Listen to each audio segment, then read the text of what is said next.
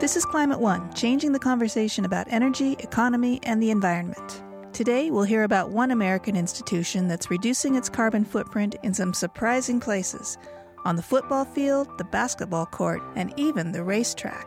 More than 3/4 of NASCAR fans are aware that, climate change is an issue. And so NASCAR has, I think, like 80 million fans. And so if you're able to articulate the importance of doing your own part to offset that, that's a huge impact.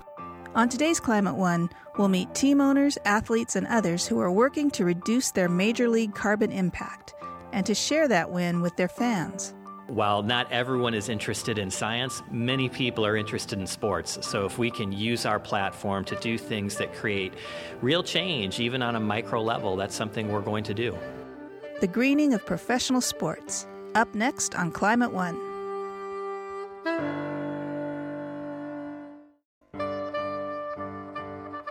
What happens when Friday night lights go solar? This is Climate One, changing the conversation about America's energy, economy, and environment. Climate One conversations with oil companies and environmentalists, Republicans and Democrats, are recorded before a live audience and hosted by Greg Dalton.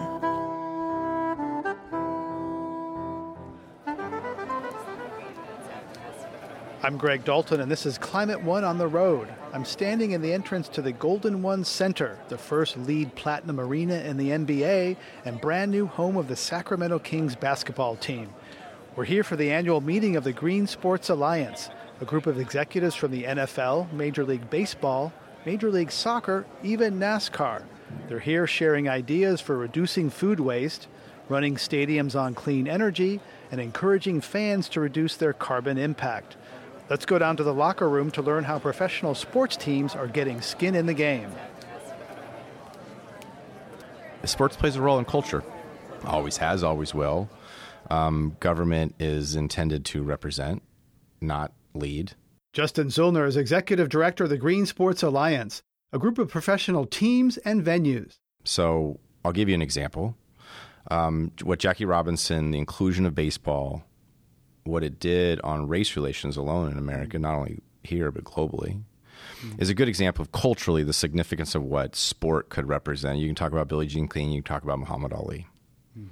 So in my role and perspective, I started my sports industry work in the snow sports industry and watched the ski industry, in my opinion, the canary in the coal mine to a certain degree, go from 125 days a year to 190 to 60 to 30 to 0. So I got out of the ski industry knowing that there was sort of an end road there, but I wanted to do something that was significant in nature and started working for the Portland Trailblazers, the NBA Portland Trailblazers.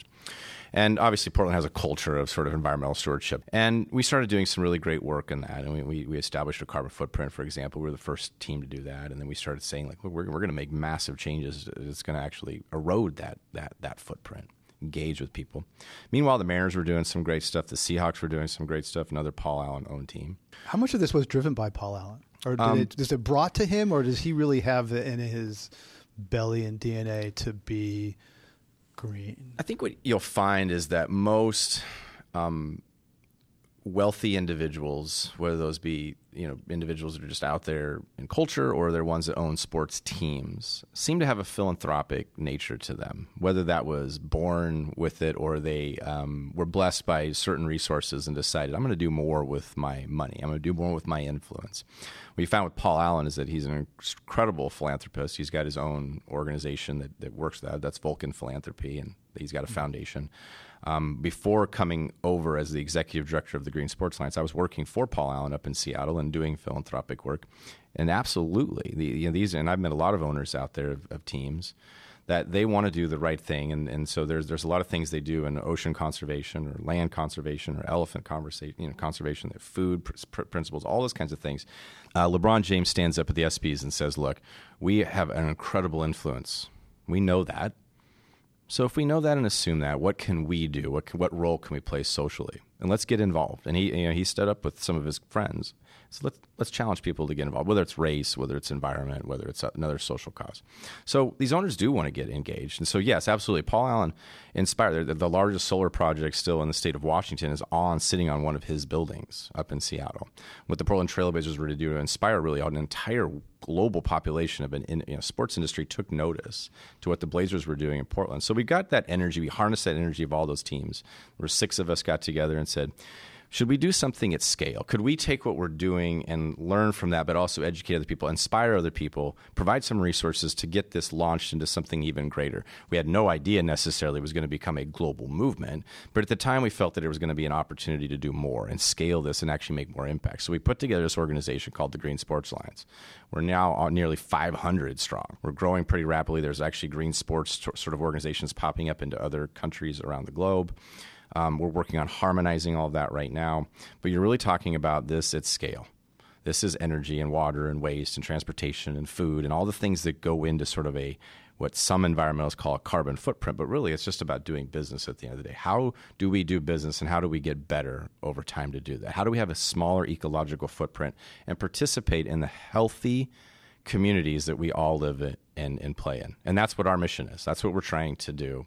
And so it really has been an incredible momentum at this point, but that's not where the impact is. And so today's summit that we're having here in Sacramento Golden One Center in this beautiful building that's actually one of the most ecological buildings on the planet, we're here to talk about what's next. The future is fan and community athlete engagement. How do we actually properly engage and use this power and harness this energy to ask people to join?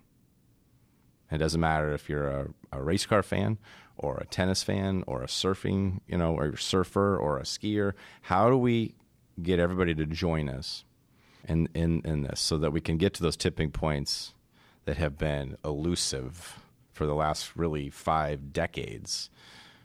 And to get us to those tipping points where actually Americans, even if you were just to look at us here in our own country, where solar is king, where renewable energy is the right thing, and local and organic foods is the right approach. Those are the tipping points, right? How do we get there? We're close, but could sport just give a little nudge here and get us over that?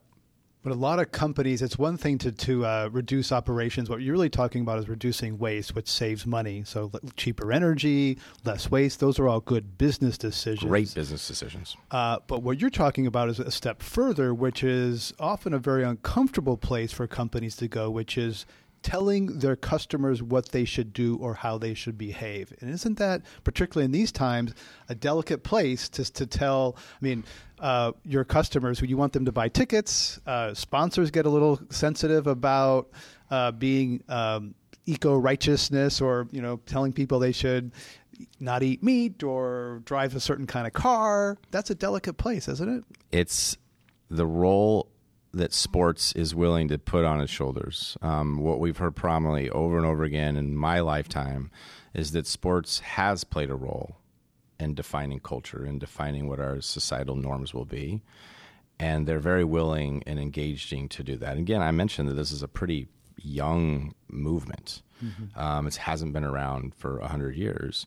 And it's just now got to that point where people are very comfortable starting to talk about that. And part of it is there's this notion of sort of greenwashing that's out there. It's like, okay, well, what I found in the very beginning, I was pretty eager in my professional career and saw there was this shining light that I could see.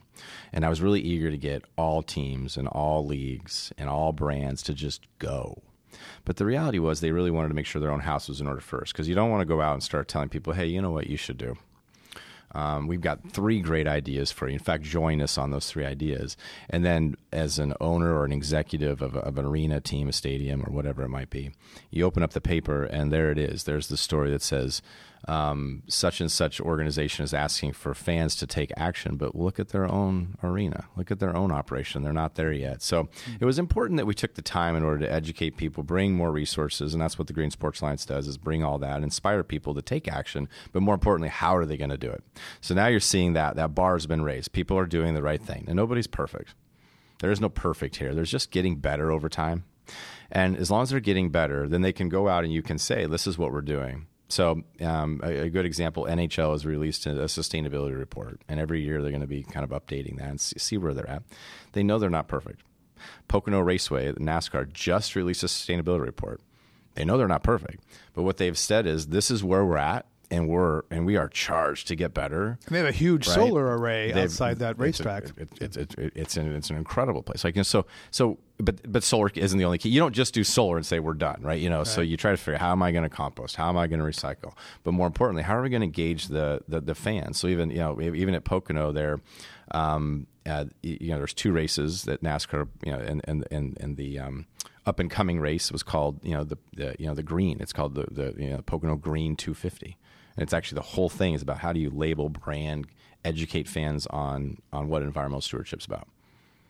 That's where the impact becomes really, really magnificent.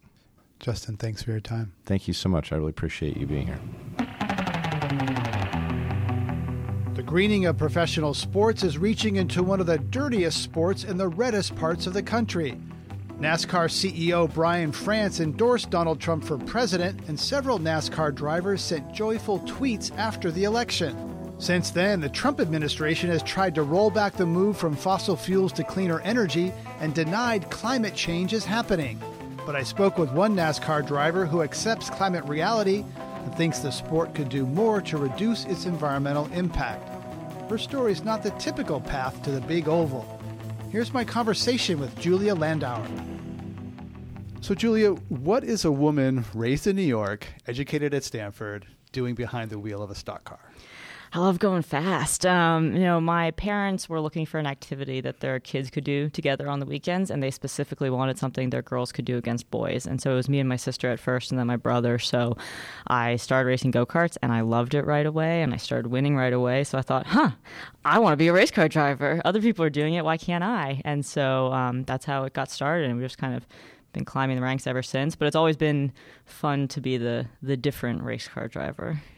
So you've been a path breaker in a very male-dominated sport. Yeah, and it's been really cool to see more girls get into the lower ranks of racing recently, and we are seeing a big jump in that. It's not 50-50 yet, but we're getting closer. And it's been cool to be, from New York City and just have a very different cultural perspective and then bring that to racing, but then still prove to the teams and to my competitors that at the end of the day, I'm a racer, and there's that respect that way, even though I'm packaged so differently. So it's been fun. It's been tough at times, but it's been fun. And you studied STEM, science, technology. Tell me about what you studied at Stanford.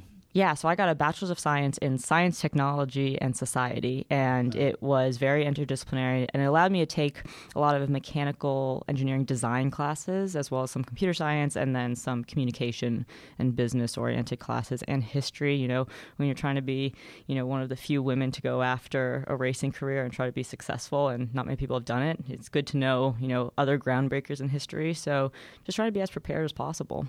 Was there a moment where you had an environmental or climate awakening where you realized that the environment was something that would really be important to you in your lifetime?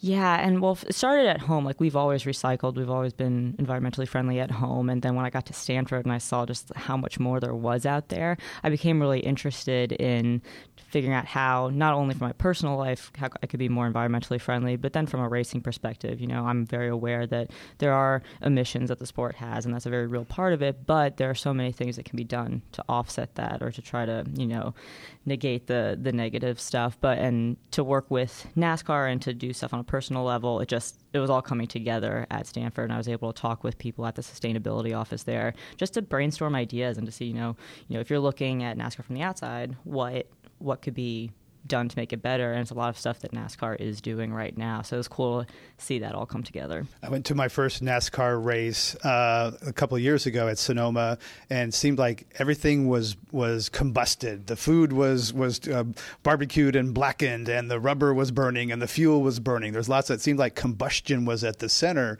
of it, and scientists at Stanford say that combustion of fossil fuels is a real problem. So how do you reconcile those two? Oh, for sure. And it is a problem. And I don't think anyone's trying to say that doesn't exist, but really just trying to say, okay, what steps can we take to try to offset that? How can we be better? How can we address the issue? More than 3/4 of NASCAR fans are aware that, climate change is an issue. And so being able to inspire people to change their day-to-day lives. I mean, NASCAR has many millions, I think like 80 million fans. And so if you're able to articulate the importance of doing your own part to offset that, that's a huge impact. And so it may not be directly at the track all the time, but it's if you can influence 80 million people to maybe recycle or be a little bit greener in their day-to-day life, that definitely helps. Do you talk with environmental climate things when you're, I don't know, having a beer with the other drivers? Do those sorts of issues come up, the sustainability, or is that something kind of just that a few people at the corporate office talk about? No, I mean, I think it comes up. And, the drivers I've hung out with, both at my level at K&N and at the Cup level, I mean, it definitely comes up because we're conscious of what we're doing, and we know that we have a sport that we love very much that, has some other consequences. And I think discussing it it's not just in the select group of people. And for me, it's fun with all of my non-racing networks that I have to be able to kind of convey, okay, we're not just a really backward sport. We're actually, doing what we can in the parameters that are there to make a difference and to try to make some positive change. Formula One racing has Formula E, which is all electric. And some people associate the very dramatic sounds of auto racing with kind of the appeal of the sport. I talked to a person from Harley Davidson once who said, we can make an electric bike, but it doesn't have that Harley sound. And our customers want that Harley sound. So do you think that racing can be successful without those dramatic roars of the engines? I think that's a great question. I totally understand the really gritty appeal of the smells and the sounds. And I think that's a part of racing. And I don't necessarily think that electric is the only answer to make racing more environmentally friendly, but I do understand those concerns that it might not touch the really those types of core fans. And as someone who agrees that, again, I like the smell, I like the the sounds, but I just try not to look at it in black and white because nothing's black and white, right? So yes, you could do a full electric series. Would that lose some fans? Maybe, but I don't know. I don't look at it in black and white like that. So what are some of the steps you'd like to see racing take in terms of the next fuel or greening the sport? If you were the green czar of NASCAR, what would you want? Yeah, I mean, I kind of want to see continued improvement in the direction we're going. Right now we have, the percentage of ethanol blend, how far can you push that with the real restraints that, we have motors that need to, stay cool. And that's a big thing with the cooling, not getting the motors to run too hot. But I think just really continuing to harness the fact that we have really engaged fans and, seeing the impact we can make with them. Because at the end of the day, I think that's a much bigger picture and that can have the ripple effect much more than just the sport itself. And I'm speaking as a driver, right? I don't work in NASCAR corporate. I don't work with NASCAR and the partners, but just from a driver's perspective, it seems like we can push a little bit more of the fuel and, maybe start experimenting with different materials for the race cars. And, but I think the more we can make immediate change with the people who are involved, I think that will help escalate the other processes. Autonomous cars are all the rage in Silicon Valley. A lot of that's coming out of Silicon Valley. A lot of drivers are being worried about put out of work. Do you ever think we'll watch autonomous race cars?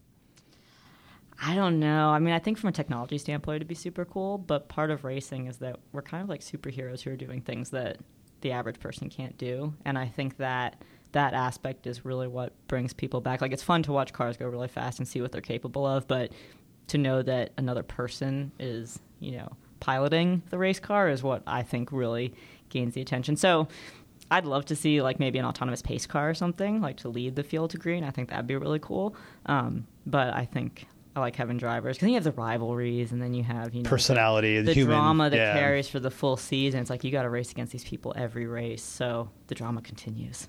So what do you drive off the track, and how often do you get tickets?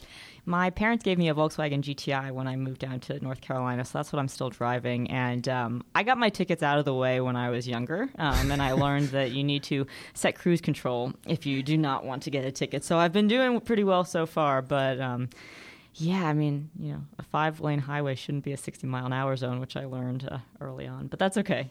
It's fun. Well, Julia Landauer, thanks for joining us. Thanks so much for having me. Julia Landauer is a 2-time championship-winning NASCAR driver. When we come back, Greg Dalton speaks with former World Series champion Dusty Baker about managing both the Washington Nationals and his own solar energy company. I didn't have a job in baseball, and I started thinking, I said, man, if nobody wants me on their team, then I'll start my own team. And so I started Baker Energy Team. This is Climate One. Everybody get up, it's time to slam now. We got the real jam going down. Welcome to the Space Jam. Here's your chance, do your dance at the Space Jam. All right. This is Climate One, changing the conversation about America's energy, economy, and environment.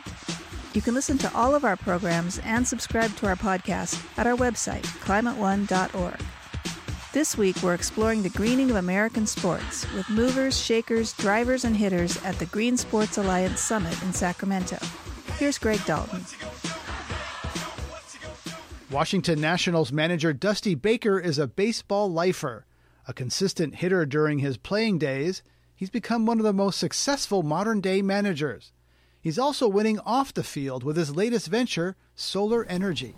When I heard that you have a clean energy company, a solar company, I was surprised. What inspired you to start a solar energy company? Well, what inspired me was that when I built my home almost 11 years ago, I talked to my neighbor next door, and he had a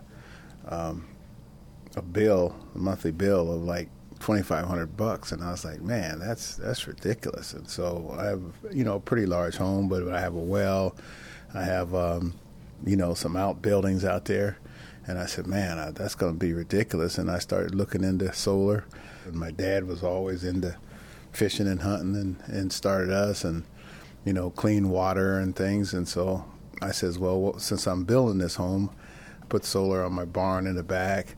And then it wasn't quite enough, and then I ended up having a ground mount, behind my vineyard that I ended up planting.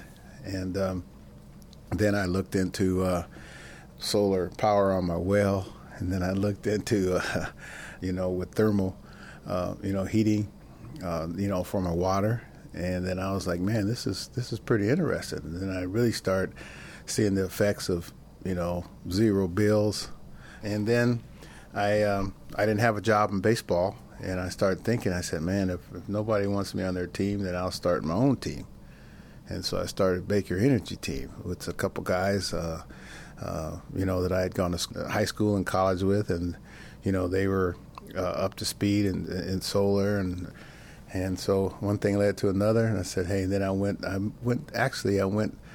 2 years before that, I was in Chicago, and I met a guy named Ted Roth with Roth Partnerships, and him and his brother Byron, they were big in the energy. They knew all the people from, all the solar companies and all the inverter companies, and they put on these big conventions. So I went down to Las Vegas, and I saw that there were probably a handful of minorities there out of like 10,000, 15,000 people, and I was like, man, this is a perfect, segue for me. It was really intriguing to me, because especially the fact that I was afraid of electricity as a kid, because I stuck my dad's screwdriver in the light socket, and it turned all black, and then I lied to him. I got a whipping, and I lied to him. I don't know who did it, and he knew who did it, and I knew who did it.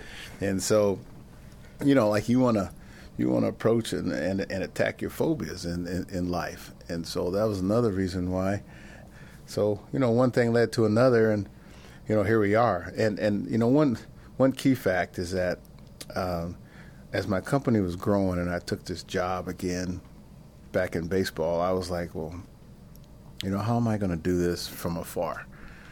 And I called Joe Gibbs, former Washington Redskins head coach.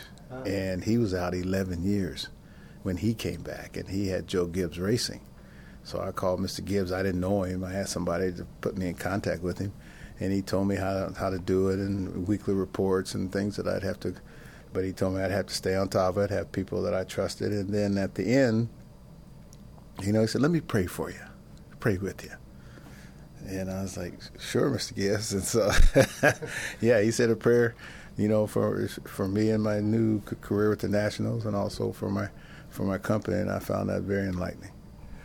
Well, you're at the Washington National Stadium, which was the first pro sports stadium to be LEED certified, have a green certification, and you have a partnership with a company that is involved with the Golden One Center, which is the LEED Platinum. That's supposed to be the greenest sports center in the country. So what do you see in terms of, in professional sports, getting into solar, getting into cleaner energy? Do fans care? I think some of the fans care. I think fans care in certain areas more than others, and I think there are other people that really believe that we have to clean up, the carbon waste, in the country. I mean, there are some fans that don't even believe in global warming, because I see signs on their cars and different things, and I said, and I believe in that. And I've talked to some scientist friends of mine that I went fishing with, and they were in Alaska for the last 4 or 5 years, and they've told me about how they've seen the ocean rise, only a couple inches, but a couple inches all over the world. Man, that's a lot. And they've seen glaciers melting and different things, and there are people that don't believe it. And I'm not a doomsdayer, but I believe what I'm seeing and what I'm reading, and I believe as a fisherman and outdoorsman, I can see, especially, in the places where there are a lot of industry where we're dumping into our rivers. I mean, we've cleaned up a lot of it, but there are a whole bunch of places I've gone and seen that has that stench about it, or I wouldn't drink the water, or I wouldn't dare eat the fish out of the water, and I love eating fish. Or I'll go someplace and I'll be out in the woods, and you'll see, dead animals, and different things, and we must preserve, the world, and if I can do just a little part, to help, help the world, and then support my family at the same time, that's what I'm willing to do. Last question. A lot of the people who will feel climate change first and worst are poor people of color. They live close to the factories, the refineries, et cetera. There's more racial tension in America. You saw that in Atlanta when you were there with Hank Aaron. So I see it now sometimes. I don't think people overlook that, but there's tension out there. Not necessarily racial tension like there was before, but there's tension, I think, between the haves and the have-nots, and I think that. And if something's not done and we don't share and make it available to them, then people will eventually take what they need, which equals violence. Thanks for your time, Dusty Baker.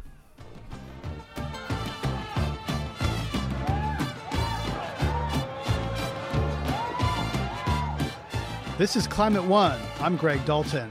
We're talking about the greening of American sports.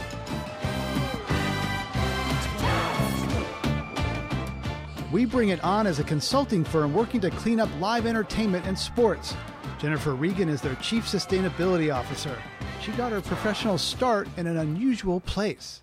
I was raised in Santa Monica, California. My parents were divorced, but my dad was everything he did with me was about educating me about the environment. Every weekend trip was camping. Santa Monica was one of the first cities with recycling. Heal the Bay, which is a great nonprofit.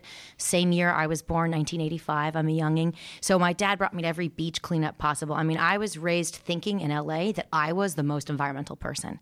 I went to college in Oregon because I wanted to study sustainable development, and I wanted to go study indigenous cultures. And Willamette University had a program that worked with indigenous cultures. And the reason I cared about that is because I thought they were the true environmentalist, that indigenous people understood the plight of fighting for natural resources because it was a part of their way of life. So I had innocently romanticized this notion that I needed to fight for the Amazon and fight for these places with the indigenous people. So I went to college thinking I was the most environmental person because I recycled and I went camping. And then I got schooled by the Oregonian culture where recycling and camping is what you do before age 2. And then you start learning about supply chain and veganism and other ways of reducing your impact. So in undergrad, my mind was just blown open. My heart was blown open. I went from just looking at saving the Amazon to really look at sustainable development and what was the environmentalist way, and how could I include as many people as possible in saving the earth. And then you went to work for the Anschutz family, a billionaire with an oil and gas fortune, an unusual place to be an environmental leader. Yeah. When I graduated in 2007, I had just finished working for the Oregon League of Conservation Voters on a campaign to have mayors sign the Climate Action Pact that came out with the Inconvenient Truth. 2007, there were some businesses adding environment to the job, but there were 3 sustainability jobs on the market, and I was not eligible for them. So I was looking at other businesses, and I had a family connection to AEG, my mother, and she said, why don't you get another job at AEG and bring the environment in? And I said to her, no, I've got to have an environmental job. And like a stubborn millennial, what was beautiful is that in my passionate explanation of why I wanted to be an environmental person, my mom heard for the first time how knowledgeable I'd become. And right after that conversation, she had been asked to join a green committee at her company. So beautiful combination of passion and connection. She said to her executive team, hey, can I bring in my daughter to give us a little bit of information on what we should be looking at on this green committee? And I used air quotes for everyone. Green committee. Had no idea what green meant. And I went in for this one dinner to explain the difference between green and sustainable and say that they had to go big or go home. And they offered me a 2-month position to assist this committee in getting all the information together for a proposal to the owner, one of which included you need to hire someone full-time. When I got that recommendation approved, I went to the market and started emailing my professors and emailing everyone saying, you've got to help me find a person for this job. And one of my male professors, and it's important because I'll mention this later, wrote back, I have a recommendation. And in it, he wrote you. And then he bullet pointed all the reasons why my personality meant that I was ready for the job and I needed to take the plunge, even if I didn't feel experienced. And so I worked while I built my career, also building the greening program for AEG at the same time. And AEG operates and owns sports and entertainment complexes around the world. They are the largest presenter of live entertainment in the world. They own sports teams like the LA Kings hockey team. They own arenas. They also have contracts to manage arenas. So they have over 150 stadiums, arenas, and music theaters across the world. And they have a whole music division that does Coachella Music Festival, that does Golden Voice concerts. And so a lot of the big acts that you see or buy tickets, anything you can buy a ticket to, AEG is involved in. And Philip Anschutz was also on the board of the American Petroleum Institute, which has been kind of slow down and block progress on climate that you've been working so hard on. Did you ever encounter any contradictions or pushback on, or places you thought it was not comfortable to go because of the oil and gas history of the company? And Thank you for that. My rhetoric 100% was about best business case and efficiency. I could not talk about climate change as my business case in 2007 and 2008. Right. My part of my job was to really educate and create a level of comfortability among the executives and really looking at climate change. So my key to success in the beginning was looking at all the benefits of climate change without necessarily calling it climate change. So you don't talk about the cause. Use business language. Yeah. In American culture, more people pay attention to sports than the news or politics. Yeah. What do you see as the opportunity for American sports to bring about a cultural change? We're not seeing political leadership change at the national level. Currently, right now, there's a revival of climate denialism. What can sports do to move things forward on clean energy at this time? Mr. Anschutz and his entire executive team moved their position and came to a place of accepting climate change, because not only through AEG, but Mr. Anschutz purchased Xanterra National Parks and Resorts and they're one of the leaders in environmental park management. And he also invested in a wind farm. And when he was bringing these experts in front of him, the information, the way it was being delivered, it became very clear. And so his executive team, or some of the Anschutz Corporation, some of the biggest advocates at any of their companies on behalf of the environment. And so I think what I can learn from that and answer the question about sports is that sports is about high performance. And one of the things that many executives in sports talk about is the moment of truth. You come to an event to experience the impossible, the moment that someone hits a 3-point shot 10 seconds before the buzzer, or when the score is, we go overtime and someone wins from behind. And those are the moments that you really long for, or you hear your favorite musician hit a note in person that you've never felt in your body before. And I even see you lighting up when I'm telling you this, and I'm assuming the audience, you just feel it in your body. There's movement, there's passion, there's connection. And so if you're in the stadium or in the arena experiencing that, and you're connecting on that level, and you can also learn something else in a way that, in that excitement, that energy, it could connect to you on that heartfelt way. And I feel that as we explored it as a business and we saw the fan engagement components and the sponsors respond, the sponsors, big brands like Coke and ESPN, I mean, they're already getting pressure from their industry to make these changes. So for sports to meet them there, and then for us to get back to that passion, that excitement, sports is the opportunity to tell the story of high performance, that magical moment. And if that magical moment can be us coming together as people, as fans, to celebrate a team that win, or us winning climate change. And so for those of us in the environment, it's not a far leap to think about us celebrating our wins as a community at our community gathering place. So for us, arenas and stadiums are the places where community gathers. And sports are the things that high performance wins that we celebrate. Last question. We live in a time where the revival of fossil fuels, climate science is under attack. Fossil fuels are, talk about trying to bring back the coal industry. Does that ever get you discouraged, or does that get you more energized? People always told me as I get older, I'm going to get more conservative or I'm going to get more cynical. And what I find, I feel a disconnect. I feel numb, and I think that's my avoidance because it hurts that much. So the answer question, do I feel discouraged? I feel overwhelmed, and I don't like to admit that too often because I'm capable of a lot of things. But it's overwhelming because it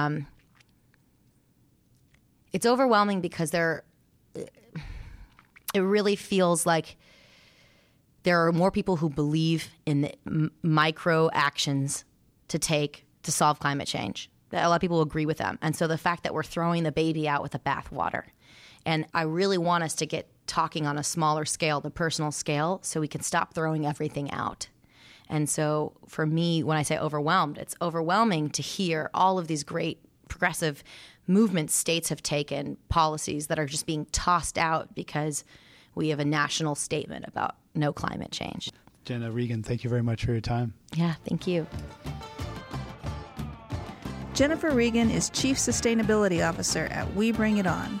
Greg Dalton caught up with her at the annual meeting of the Green Sports Alliance. Next up, how the Sacramento Kings built a LEED-certified stadium from a recycled mall. This is Climate One.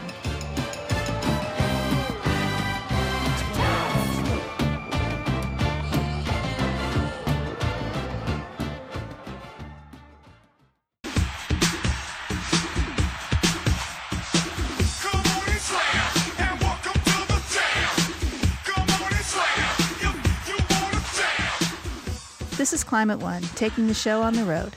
Greg Dalton is speaking with athletes, team owners, and executives at the Green Sports Alliance Summit in Sacramento to find out what the wide world of sports is doing to lighten its carbon footprint.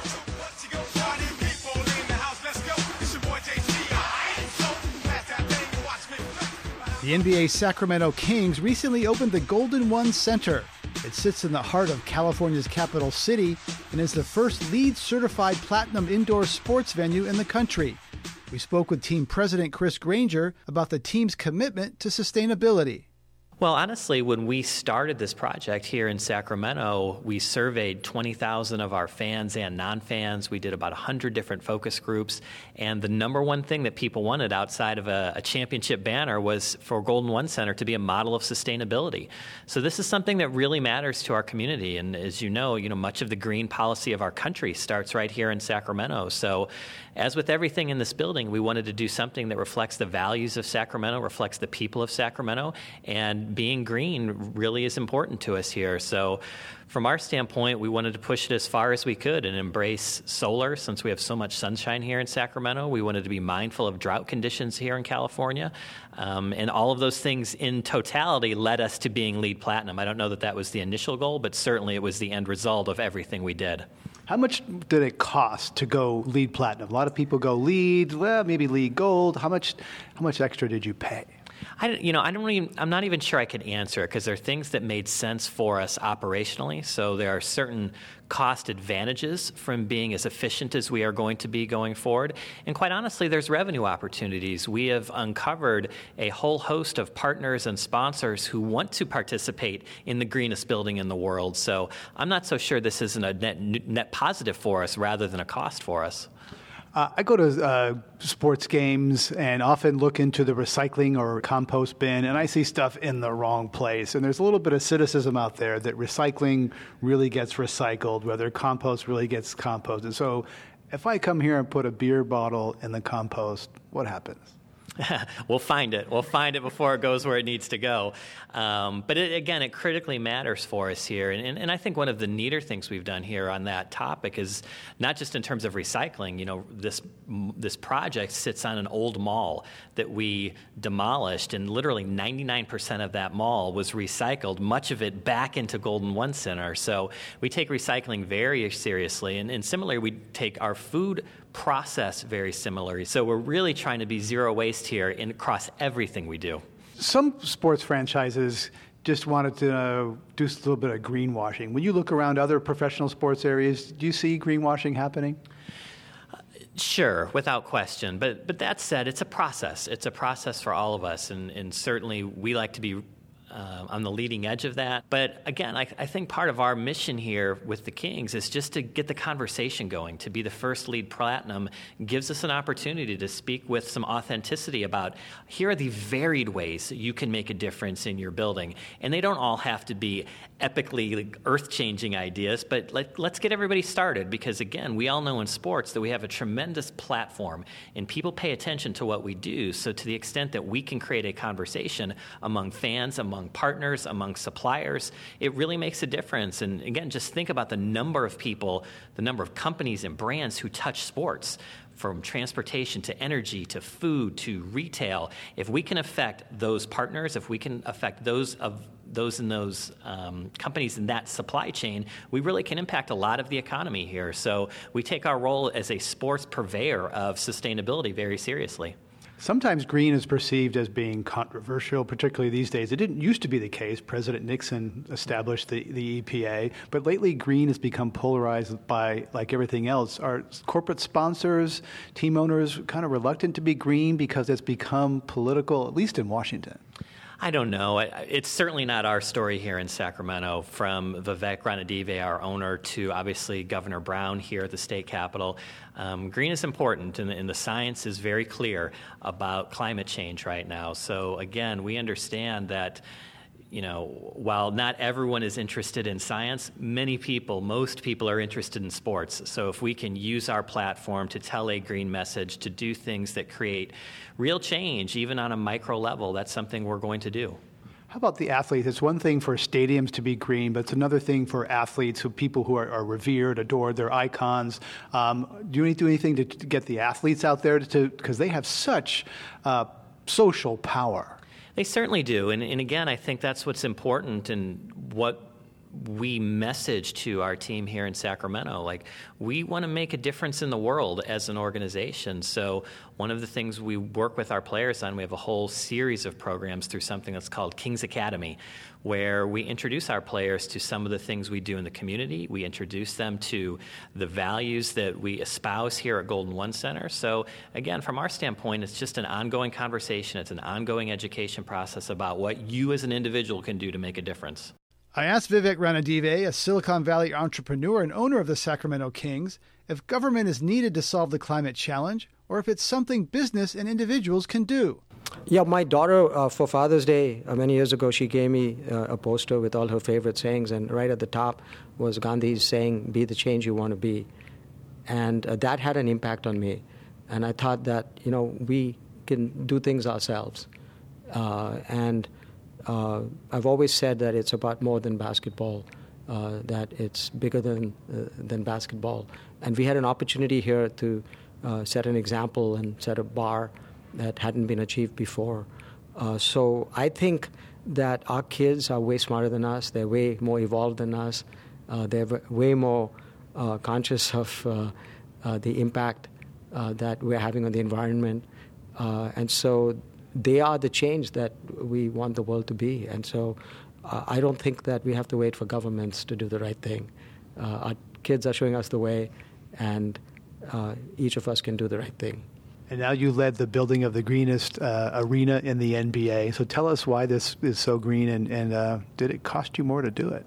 Yeah, we actually, when we started this project, when I bought the team, I had made a personal commitment that I would have an arena built by 2017. And if I didn't, then they could take the team back from me. And now, thanks to the state, the governor, the city, we actually had a law passed that allowed us to expedite the building of the arena, and we got it done 1 year ahead of that milestone, and we finished a year ago. And from our perspective, it had to be iconic. It had to serve our fans in a way that had never been done before. But our fans, through a crowdsourced survey, also told us that being green was really important to them. So for us, being green wasn't just an afterthought. It wasn't, you have a house and you slap on some solar panels. Being green was a core objective, and it had to be green in every way. So how we built it, we used recycled materials. How we power it, it's renewable energy. How we feed our fans, it's all local food. How we cool it, it uses technology that makes the cooling a lot more efficient. Water, that's a big problem in our state. So we use half the water. So in every way, being green was a core principle for us. And people have this misconception that it's either a good business decision, it's good for fans, or it's green. And in our case, we found that being green was good for the fans and it was good for business. So we had a triple win on it. It was green, it was a great fan experience, and it's actually been great for business. A lot of team owners, professional sports team owners, their trophies, their toys. It sounds like you view this team as a tool for something else rather than just a rich man's plaything. Yeah, I bought the team because I wanted to keep it in Sacramento. I was a co-owner of the Golden State Warriors at the time, and we had just finished turning the team around. We had been booed for a number of years, and we were finally starting to win. And I realized that without the team, our state capital really had nothing. It would be like ripping the heart out of the city. And I came to California with nothing, so everything I have I owe to this great state. Sacramento is our capital. And so for me, it was obviously we want to build a winning franchise and we want to have great success on the court. But we also want to, we have a mission statement. And the mission statement I laid out was that we build a winning franchise that enhances the lives of those it touches and makes the world a better place. So that's core to our mission. And so, of course, we want to win championships one day, but we also want to go about it the right way. Make the world a better place. You grew up in India. India is a big part of the climate situation. How do you see India in the climate equation? Yeah, so India very much wants to be viewed as a world leader, as a superpower. We have a relatively newish prime minister, and he wants to make have an impact on the world stage. And obviously, it's one of the largest countries out there. So I believe that the young people in India are no different than my daughter and the young people over here. They want to do the right thing. If you go to India, you see the pollution. It just comes at you from all directions, and it assaults your senses. And so you don't have to be shown the impact that we're having on the environment. It's there 24/7 for you to smell and feel and touch. So I believe that India will be not just a willing participant, but will be a leader as we move to this new world order. So scientists say what business is doing, it's all good, but it's not happening fast enough. What do you think about that?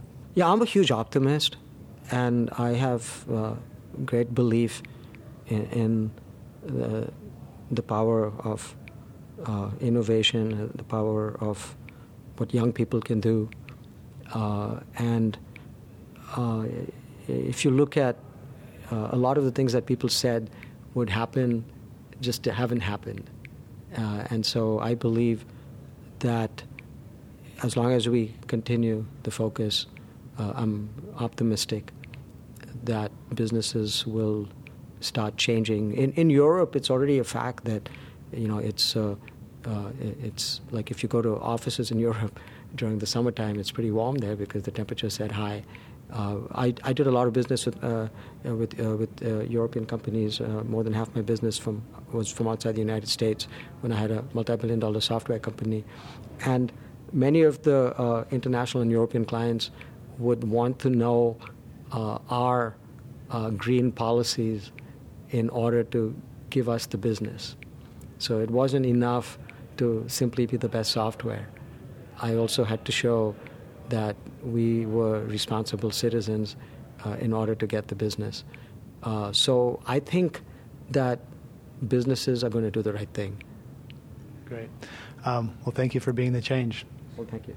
That was Vivek Ranadive, owner of the Sacramento Kings basketball team, speaking with Greg Dalton. You've been listening to Climate One on the Road from the annual meeting of the Green Sports Alliance at the Golden One Center in Sacramento. Greg also spoke with Justin Zoellner of the Green Sports Alliance, champion NASCAR driver Julia Landauer, Washington Nationals manager Dusty Baker, Jennifer Regan of We Bring It On, and Chris Granger, former president of the Sacramento Kings. To hear all our Climate One conversations, subscribe to our podcast at our website, climateone.org, where you'll also find photos, video clips, and more. Also at iTunes, Stitcher, or wherever you podcast. Please leave a comment. We'd love to know what you think about our conversations on energy, food, water, technology, psychology, and more. Climate One is a special project of the Commonwealth Club of California. Jane Ann Chen is the producer. Kelly Pennington directs our audience engagement. Carlos Manuel is our booker and associate producer. The audio engineer is William Bloom. Annie Chelsea and Devin Strolovich are the editors. I'm Greg Dalton, the executive producer and host. The Commonwealth Club CEO is Dr. Gloria Duffy. Join us next time for a conversation about America's energy, economy, and environment. Climate One is presented in association with KQED Public Radio.